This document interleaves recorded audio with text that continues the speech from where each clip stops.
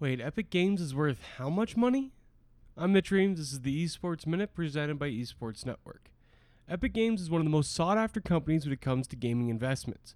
The developer's ability to turn Fortnite into a growing platform where gamers, celebrities, and brands all have a voice has made the company incredibly valuable. Now we know just how valuable they've become.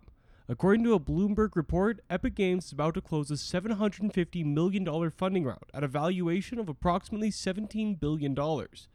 For a studio that really has one major game in Fortnite and acquired another through Psyonix's Rocket League, that's an insane valuation. For comparison, Activision Blizzard has a value of $46 billion, about 2.5 times Epic's, but that includes World of Warcraft, Overwatch, Call of Duty, Hearthstone, and a myriad of other games that make up AB's portfolio.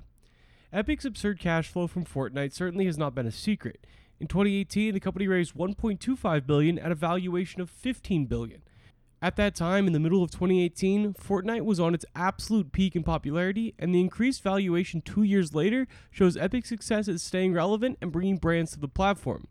The latest mainstream success was the Fortnite Travis Scott concert, which was viewed by 27.7 million unique players over one weekend in April.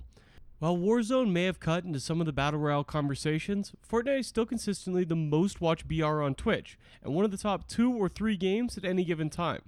In addition, the unique activations ranging from Marvel to Jordan to Travis Scott provide a myriad of potential options for revenue down the line.